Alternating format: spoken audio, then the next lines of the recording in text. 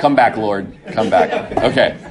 And so if you're catching my drift as I'm trying to explain these parables and just the heart of the Lord, it's like a little bit of come on, dig deep. And at the same time, like if you don't really care and if you have a different God in mind, this isn't for you. And right away, you're going to reject it. You're going to hear things, see things, but you're not going to understand because of the wickedness of your own heart and the idolatry of your own heart. And so when you look at verse 22, there's nothing hidden which will not be revealed, nor has anything been kept secret, but that it should come to light. So there's this purpose, and we're going to see that a little bit later. There's this purpose that it would come about. Found a couple new books on the book of Mark today, and I just wrote down some things that I liked. And one of the books says, if the beginnings of the kingdom look inauspicious and unpromising, that serves God's purpose. The very humanness of Jesus governs the glory of God from overwhelming and blinding the world and invites people to discover the kingdom by experience. The rather baffling activity of God in Jesus is like hide and seek, only that which is first hidden can be found. And so God is in the business of revealing, but it's not the way you would think. When people were looking for the Messiah, they were looking for some knight in shining armor on a white steed to come and save the Jews from the Romans. But instead they had a mystery in front of them. They had this guy who's a Galilean carpenter, can anything good come out of Nazareth? You're telling me this is the Savior of the world? Like, I'm not ready to hear that. I'm not ready to get that. So that's why I would recommend Ben-Hur to you, because it goes into that. It kind of plays with your mind. How could Jesus really be the hero of the world? And so verse 23 goes on to say, if anyone has ears to hear, let him hear. This is a common saying in the words of Jesus. Back in Mark 4:9 last week, when Joe was giving us the parables of the sower, the parable of the sower and its interpretation, in verse 9 of this same chapter, he says, he who has ears to hear, let him hear. Matthew 11, Matthew 13, two places in Matthew 13, Luke chapter 8, Luke 14. If you've read the book of Revelation, we're going through it in Prineville, Revelation 3, 6, 13, 22, and 13, 9. All those references are just to show you. Jesus says this a lot. And it's such a short little saying. If anyone has ears to hear, let him hear. And it's kind of the, right now I've got a 12-year-old, and I feel like a lot of times I'm like, hey, but I also have a 10-year-old, and in a different way, I'm kind of like, hey, and Titus, he's 5 today, but you're like, hey, all the way down. There's never a time where it's not, hey. And my cousin came to church today. I haven't seen him in 2 years, and we were really good, close friends. And, it's crazy. When you haven't seen someone in 2 years, you're like, man, you're getting older, and he's my childhood friend. And, we're sitting down at Mazatlan, and he gets up and he's like, oh, you have to sit on this side of me because I lost all my hearing in my right ear, and you're like, how old are you again? Or whatever. When does that happen? And he said, what? And,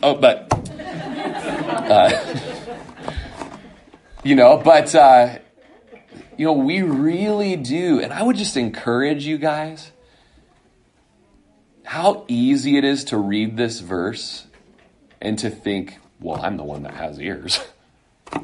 I'm good. Move on to the next one. Like, that seems like a verse you'd kind of skip over, right? More often than not, we're the ones that need the Lord to clean out our ears. And the interesting thing about my cousin's hearing in the right ear was that it wasn't damage from something loud.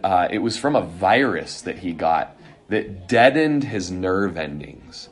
And I think that's just a good picture of kind of our deafness. It's like you don't have any sensitivity. You don't have any feeling for the Lord. I remember in high school, one of the teachers brought one of those cotton tubes in that you stick in your ear, and you light the end of it on fire, and then you that heat from the cotton tube creates a vacuum, and it will suck everything out of your ear canal that's in there, all the wax and all the impurities. And so this teacher did this in front of the students, and we were all, what is she doing, And when she was done, you cut open this cotton tube, and it shows everything that was sucked out of this thing. So kind of fun, also gross. I thought you guys would have heard of these before and been like, oh yeah, we know, but it's very nice. And so that's always the joke around many of the youth is, hey, suck the wax out. And we can just cry out to the Lord, Lord, I am so numb, I'm so clogged.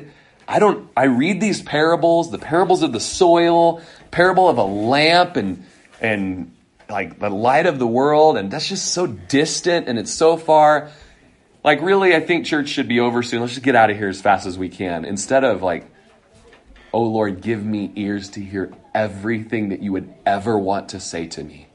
And I believe that when we cry that out to him, he will do that sovereign work where he lets us see and he lets us hear. And he grants to us to understand these parables. And he goes on to say in verse 24, then he said to them, take heed what you hear. With the same measure you use, it will be measured to you, and to you who hear, more will be given. So this take heed, it means think about what you hear, and then understand what you hear, and watch out for what you hear. And there's something so valuable about recognizing that the words of Jesus are the words of eternal life. And I want to hear them. Do you want to hear them? Now, there's an aspect of this. The book of James says that so many of us can come to the Bible and it's like a man looking in a mirror. And we see ourselves in it. But so often we're like that man that we see the blemish, and instead of fixing it or cleaning off ourselves, we go away from the Bible and we don't really hear it. We don't really see it. And so we forget what manner of man we were when we looked at here, and we keep cruising around. We missed this spot shaving, and we got this pimple over here and this blemish here. And it's like, man, look into it and let it change you. And so those of us that have any sort of, here we're here, so we're here. That's a good thing. But that's not it. It's not the end. The end is, well, now we come to Jesus and we say, have your way in me. And the measure that you cry out to the Lord, that's the return on investment you're going to be getting. The amount you invest into him and crying out to him and humbling yourself before him, in the same measure back, he's going to just be heaping upon you, knowing him, understanding him, being changed by him. But if it's just kind of religious observance, that just ends in death. And if anything, it's more destructive to your family, your home, your community, than if you'd never walked into a church in the first place. Jesus says, you do well that you search the scriptures, for in them you think you have life, but these are they that speak of me. If you understand what he's saying there, he's speaking to the Pharisees and to the Jews, and he's saying, you've been looking at the word, but you're missing the point of the word. The point of the scripture is not that you would be a moralistic individual. There are a lot of moralists that are going to hell. There are a lot of people who are trying to polish the outside through external religions and never are letting Jesus do the work on the inside in our hearts through the gospel, through what he's done and what he's doing. And so my encouragement as we're studying this, and Jesus is he's saying, look, I'm playing hard to get because it's almost a flirt. It's almost I want you to know me, but I want you to want to know me. And so how much are you going to just be pursuing me? Insert story about girl who was hard to get before proposal. Okay, I'll skip that for the day. But let's just say the more she ignored my calls, the more I pursued her. Then turns out her grandpa had died. She wasn't ignoring me. She just was out of town. This is a hypothetical situation. It never actually happened. She was a good one. Okay. She's in the back row. Okay, so if you look at Luke 6, there's this section, verse 27 through 38. Why don't you just flip over there? Matthew, Mark, and Luke, and John. Okay, so Luke is right after Mark. Chapter 6. And we're not going to read this whole section, but you could do it on your own, and you'll see that the whole section really helps with this. But let's just go Luke 6:35. And Jesus says, "But love your enemies, do good and lend, hoping nothing in return, and your reward will be great. You will be sons of the Most High, for he is kind to the unthankful and evil. Therefore be merciful, just as your Father in heaven is also merciful. Judge not, and you shall not be judged. Condemn not, and you shall not be condemned. Forgive, and you will be forgiven. Give, and it will be given to you. Good measure, pressed down, shaken together, and running over will be put into your bosom." And just pause there for a second. So when I first started reading, you might have been like, what's this got to do with this parable and this little bit of Jesus is explaining why he's using parable. And now we're talking about loving our enemies, and just doesn't make much sense. But as Jesus went on there, did you notice he started saying, as you're giving out to people, watch how it just comes flowing back. All right. And so then he goes on to say, for with the same measure that you use, it will be measured back to you. So apply this to knowing Jesus and understanding God's will. Give to the Lord that. Start spending time in his word that you might see Jesus. Start listening to good, solid Bible preachers. Start being in fellowship. Start being discipled. Start investing in a brother or a sister.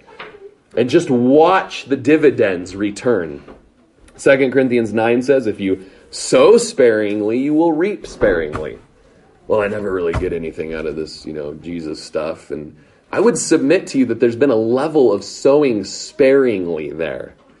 But if you want to reap bountifully, then start sowing bountifully. That's probably the testimony of most of us in this room. We've all played the church game.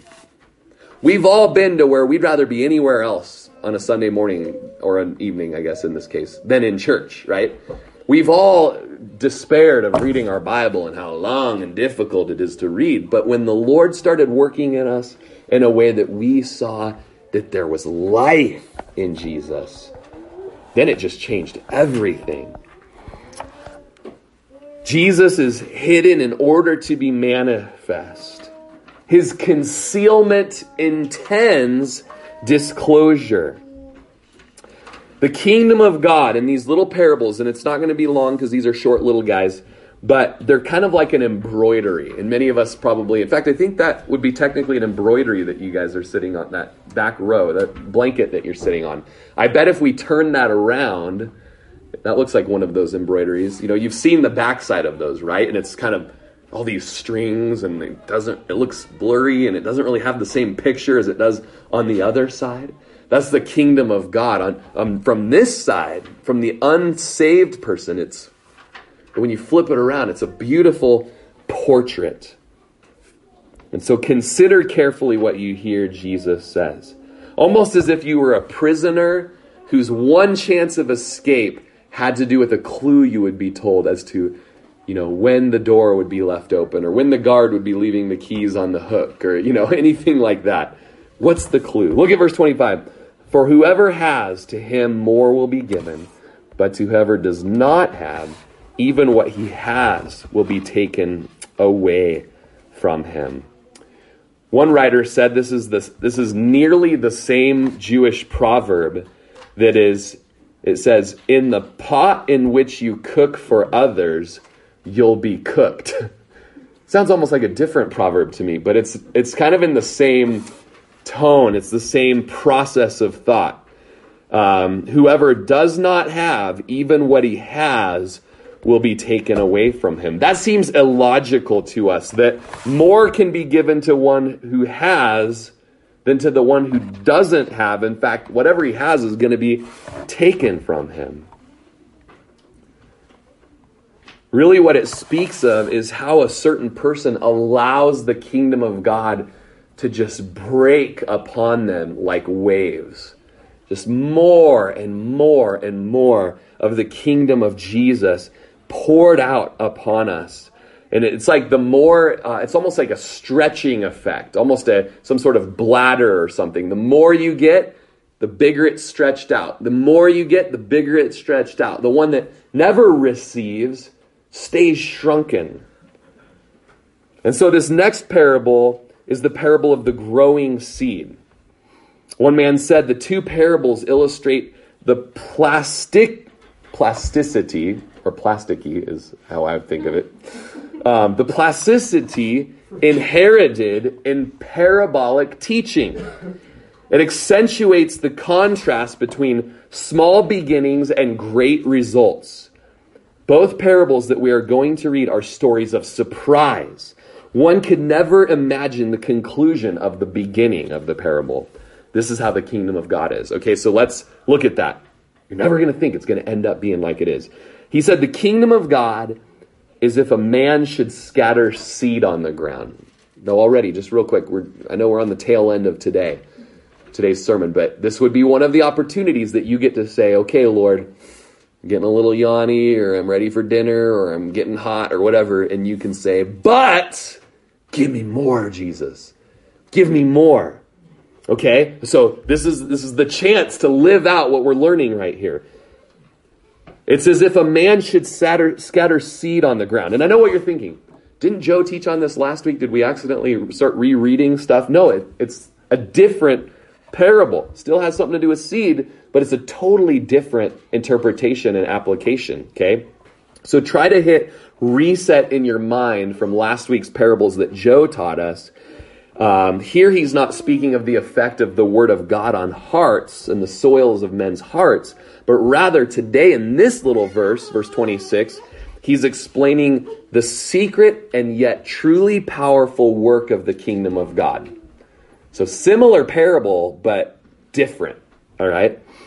So he's speaking of scattering seed on the ground. And very quickly, why couldn't the sesame seed leave the gambling casino? Because it was on a roll. Okay, anyways. Little pit stop for your brain there. Okay. Now get it? Okay. Oh, this is a good one. Okay. Now, if you were going to explain the kingdom of God to me, what would you use as a picture of it? The kingdom of God. Probably something, I know you already, man. The kingdom of God is like a Palomino mare, or something. Whatever. Or the kingdom of God is like a... What did you say? No, not the Palomino. I apologize, yeah. Apparently I don't know you very well. The kingdom of God is like a great mustache. Okay, but, the kingdom of God is like the Himalayan mountains, or something like that. But here Jesus just goes for the glory and says, the kingdom of God is like a seed, and you're like, whoa. Sure know how to win crowds, don't you? Jesus does not tell us how high and lofty God is in this, but more how very near and present he is. And how the basic, simple, mundane, mindless routine like planting seed and harvesting are clues to the nature of God and the plan of God. And so it's the kingdom of God. This is universe stuff that we're talking about. This is life and death. This is hope and glory. This is like a man casting and scattering seed. Verse 27, and he should sleep by night. He's yawning. And rise by day. This is just daily stuff. We don't even think about it really much. Just sleep and you wake up, right?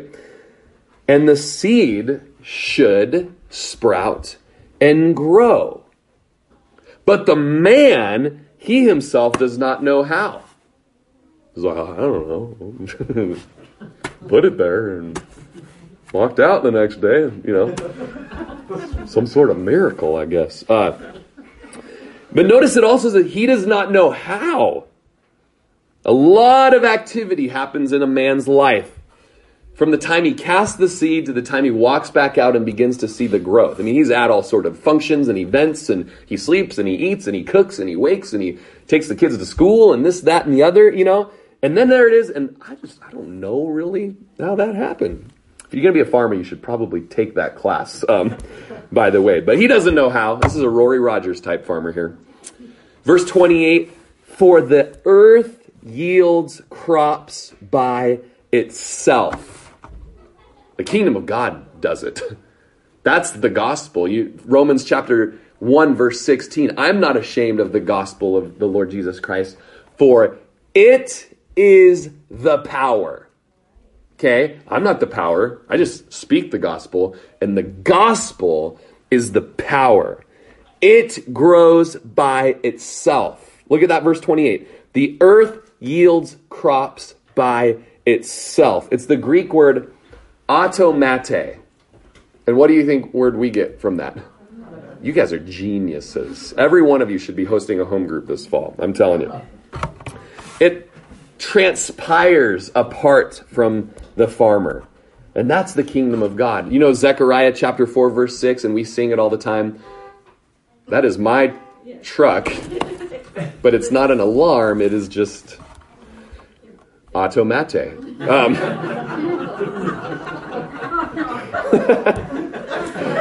Oh, thank you, Lord. Do you feel that he's here today? I feel like he's here. Not by might, nor by power, but by my Spirit, says the Lord. The kingdom of God doesn't come from us mustering up, and we've got these 12-step plans. This is how we're going to usher in pull it up by our own bootstraps. And, no, the kingdom of God comes by the demonstration of the Spirit and power. And Paul talks about that in the Corinthian books. He says, when I came to you, I didn't come with wisdom of words and some eloquent speech, lest the cross of Christ be made of no effect. When I came in demonstration of the Spirit and power. And he also says in 1 Corinthians 4:20, for the kingdom of God is not in word, but it's in power. Verse 29, when the grain ripens, and by the way, I skipped some of that.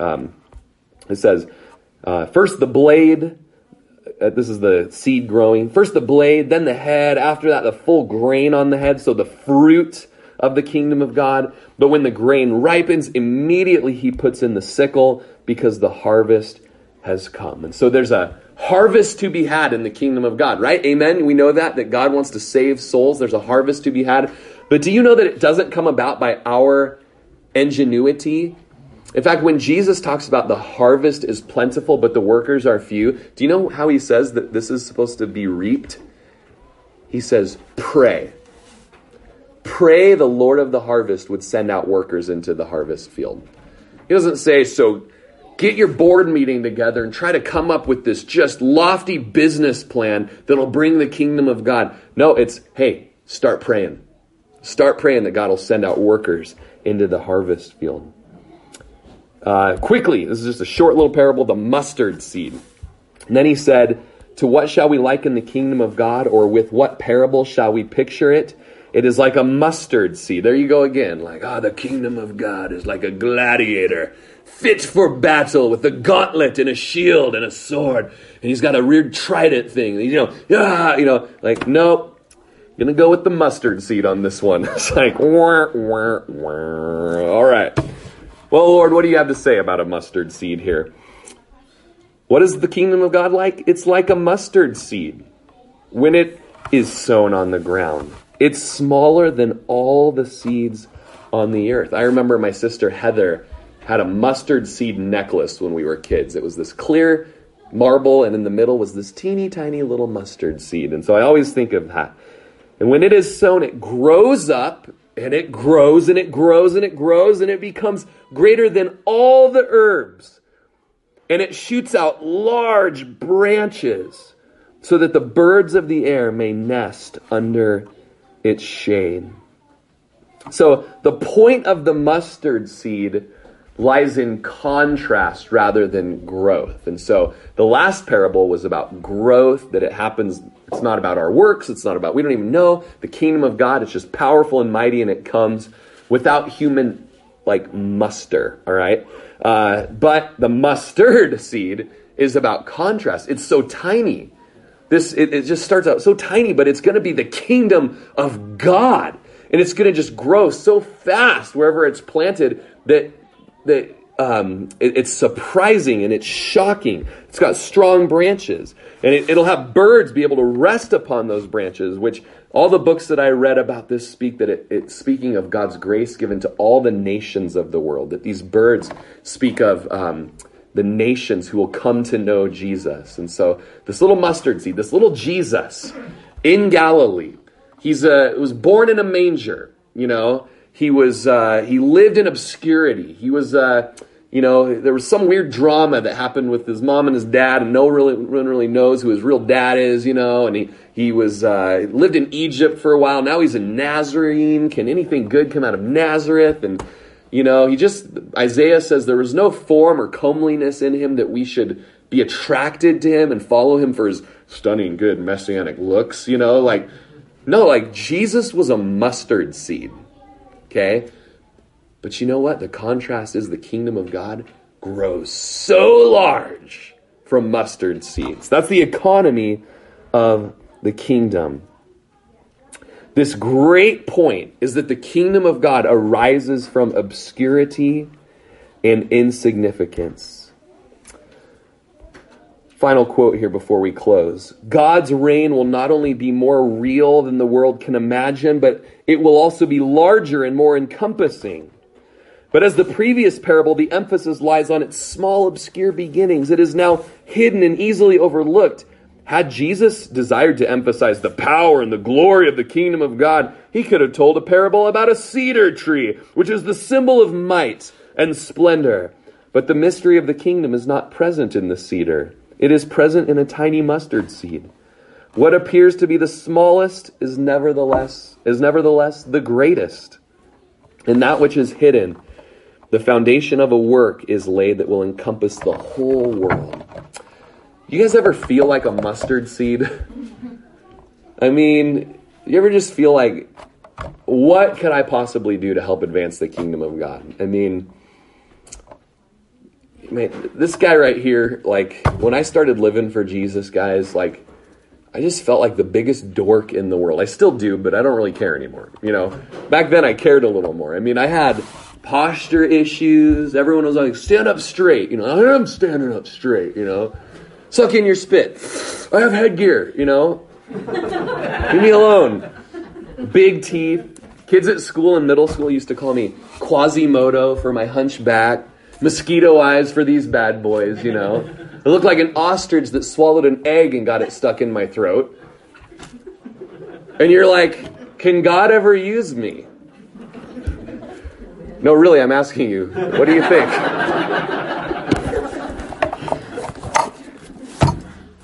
But I think if we're honest, we all feel like that in different ways. We're all very insecure about stuff, and that's so good. Let the Lord just keep bringing up that stuff that causes you to feel insecure, because when you don't trust in yourself, you begin to trust in Him. And when you're trusting in Him and in His power, then He starts to move in amazing ways, okay? And so these parables, Lord, give us eyes to see and ears to hear. And He goes on, and this is closing. With many such parables, He spoke a word to them as they were able to hear it. But without a parable, He did not speak to them. And when they were alone, He explained all things to His disciples. So whenever He was out in public speaking, He spoke in parables. And people would go cross-eyed and they'd walk away and leave. They were like, I just can't handle this, But the ones that did stick around, they got the interpretation. They got the explanation. Hearing determines. You guys have a song, right? Come on up, get situated and shake your nerves out. It's going to be great. I'm so glad that you're leading us in worship. Yeah. Hearing determines whether you are an insider or an outsider. Will you hear Jesus. It is such an important first step that leads us into fellowship with Jesus, is hearing. And that might just be a good prayer, as we're still in the baby stages of this church here with Calvary's involvement. And I would just encourage you guys, when you come with your family and you begin to drive to Paulina or walk to Paulina or, what it might be, maybe just pray with your family as you come. Lord, give us ears to hear. Give us ears to see you and hear you. Why don't we pray that as we close? Lord, we do right now. Lord, I pray it's a small enough church that, Lord, that every single one of us, we know each other by name, Lord. And maybe you would just think about the people surrounding you in the pews and just pray with me for these folks around us. That, Lord, that these Paulina individuals, that we as this community would have ears to hear. Unstop our ears, Lord. I think of what Hebrews chapter 6 says, 5 and 6, that says, I wanted to talk to you about the deep things of God, but I was not able, for you would not hear. You have grown dull of hearing. And I pray that for myself, Lord. I would be a fool to think that I don't grow dull in hearing you. Lord, give me fresh ears to hear and fresh eyes to see. Give the wives in this room fresh ears to hear you, fresh eyes to see. The husbands, Lord, let them be hearing and doers of what they hear. Let the citizens of this church be doers of the word. Lord, give us comprehension. As Luke chapter 24 says, you open the eyes of the disciples that they might comprehend the scriptures. Give us comprehension, Lord. Will you stand with me as we close in song?